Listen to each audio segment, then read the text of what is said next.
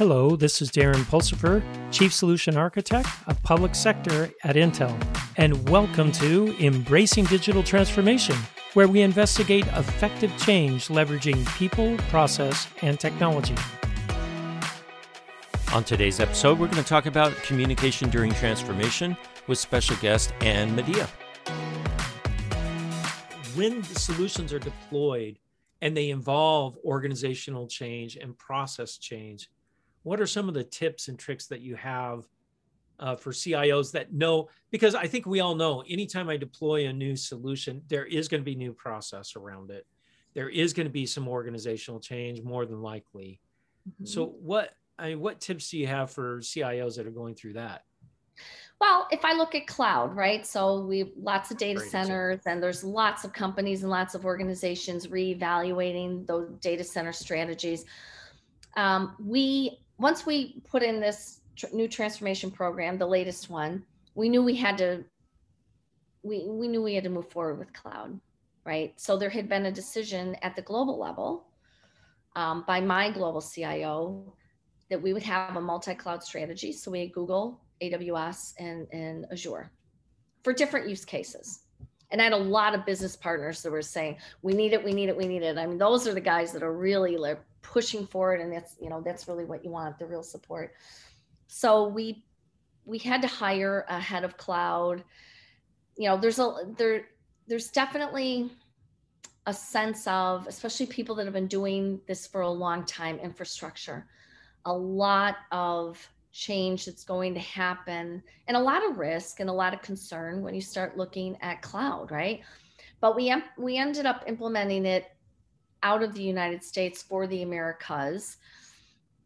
And then at first, it's like, oh, cloud, gosh, I guess I have to get training.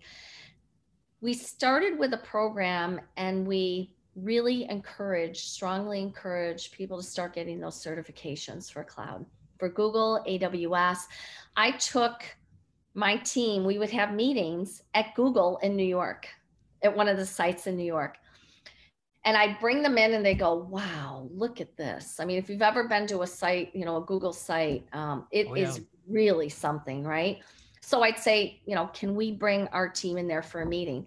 And you'd walk around and you'd see the energy and you'd see what was happening and the collaboration and how people were working together. That's what we needed. I had a team that was slowly starting to say, we need to get certified. And I still have people, I just got certified in Google. I just got certified in Azure, and to see the excitement and the transformation from saying, we need to move this organization in a different direction. We need to start leveraging cloud and to start seeing people get excited. We gave them I'm sure a lot of people are doing this, right? Fridays are training day. Or half a day, take that Friday afternoon, take that Monday morning, right? And a lot of people were doing it on the weekends because you had people that were so excited about this transformation that they were just ready to go. And, I had one who was doing all his training on Saturday mornings. So I think this is, you hit something really cool here, taking them into Google.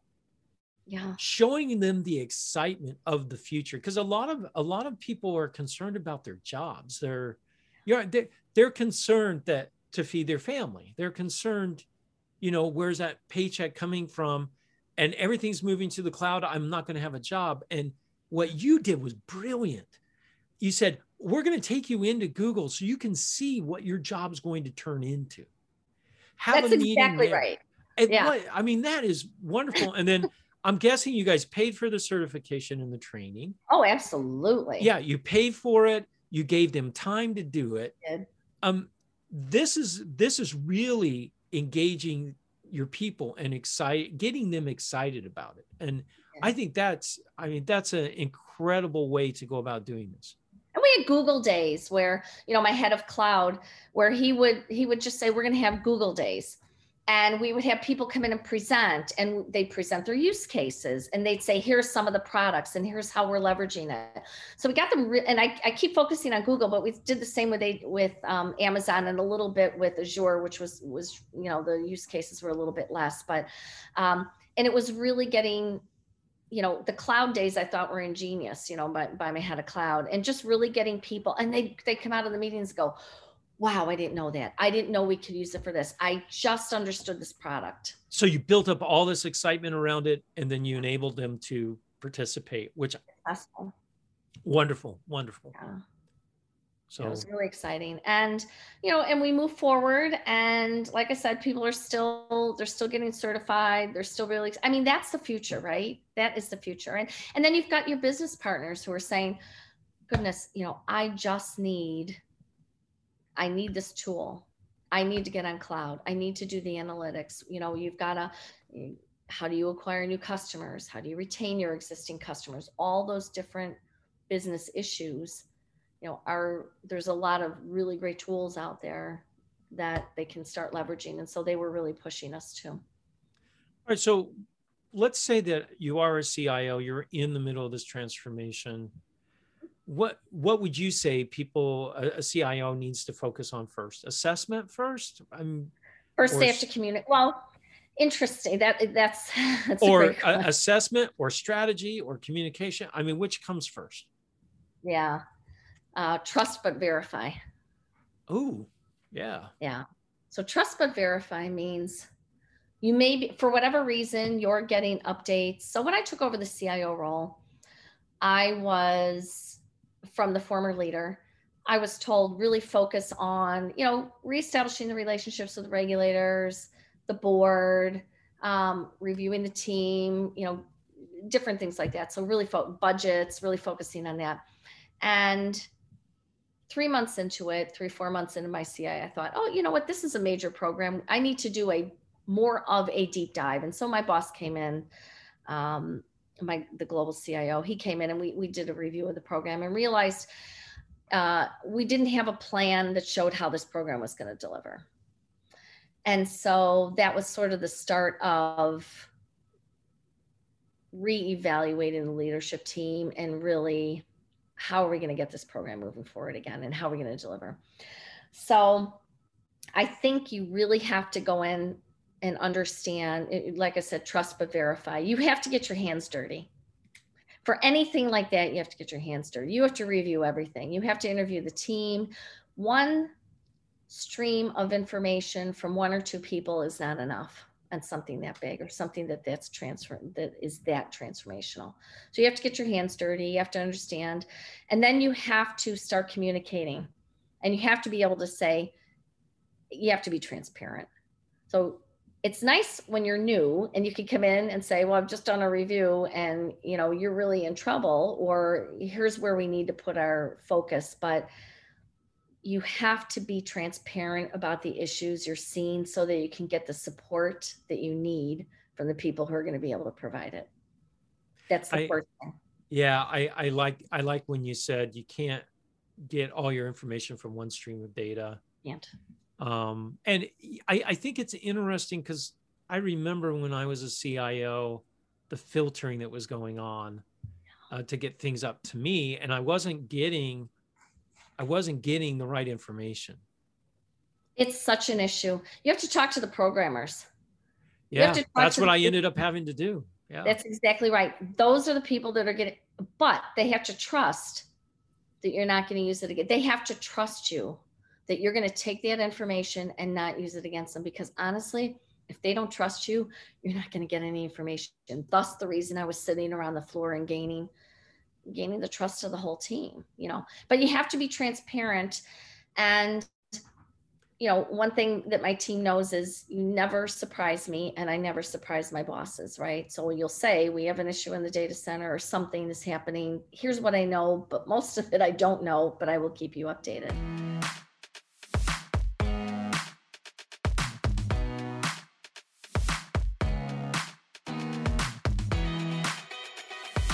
What your team wants to know is how they fit into the success of that program. They don't just want to know, I have to code these 5 programs. They want to know where they fit in and how they're contributing to the success. And that's always difficult, right? Is understanding is the fact that you have to know that. And that, you know, as any leader, whether it's a transformation program or whether it's anything, organizational transformation, anything, the team needs to know where they fit. And so what we did is we put together a whole communication plan. So we did town halls constantly. I walked around the floors. I did a 30-minute update meeting every single week. It was informal. People were able to ask questions, letters. We would, anytime there was a big meeting and there were decisions made, I pulled the whole team together. And I mean the whole team together, wow. The business side, the technology side, and said, here's what came out of this meeting and here's how it's going to impact you. Well, because they know the meeting happened. They do. And they want to know. They're like, and if you don't tell them, they're going to make stuff up. I love that. That's exactly right. And yeah, just like my kids, they make up stuff all the time. Right? If you don't tell them the truth about things, they just make stuff up. That's exactly. And oh my gosh, the rumor mill.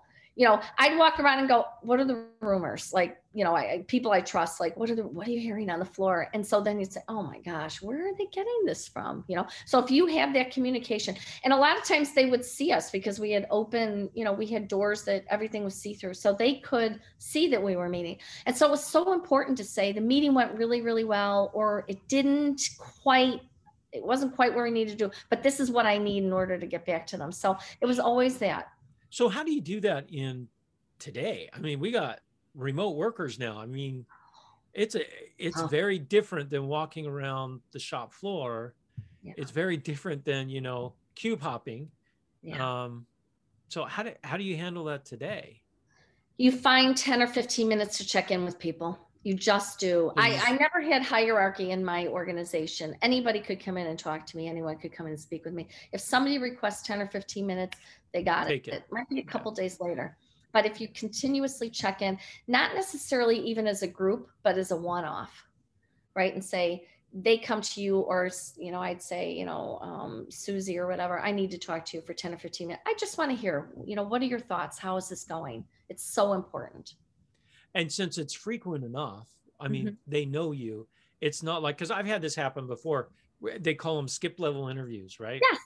Yeah. Oh, yeah. And my boss would say, okay, now this is not my current boss. So Rick, you're hearing this is not you. Previous bosses somewhere.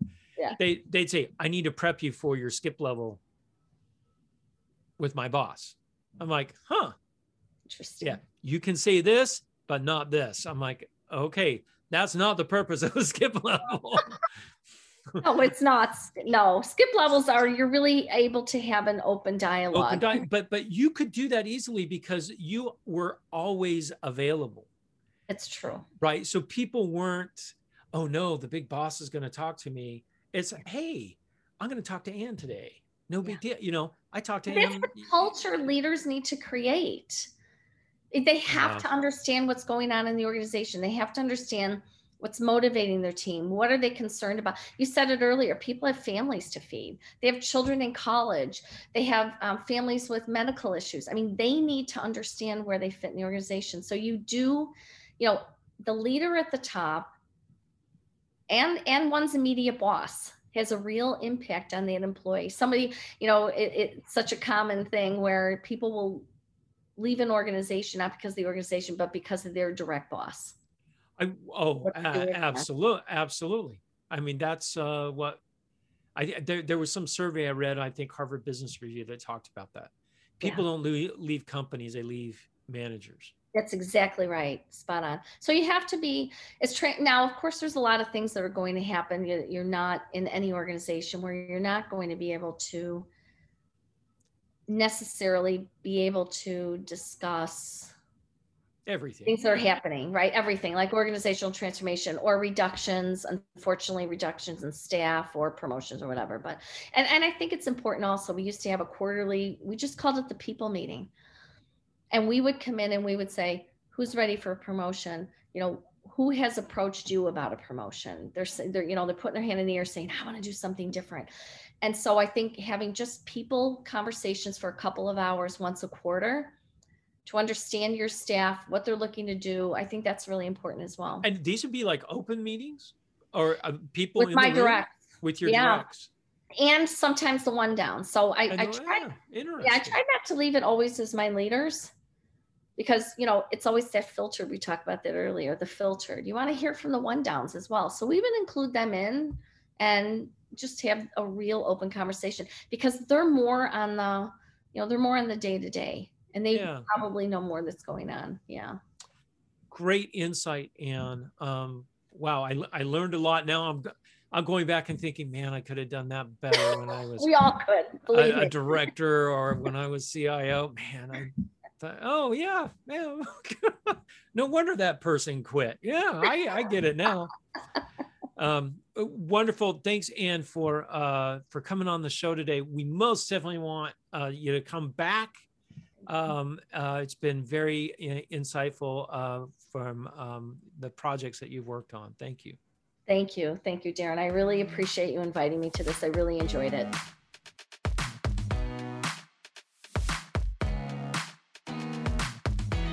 Thanks for listening to Embracing Digital Transformation today. If you liked our episode, go ahead and give us 5 stars on your favorite podcast or video streaming site. You can also find out more on embracingdigital.com. Until next time, keep moving forward and do something wonderful.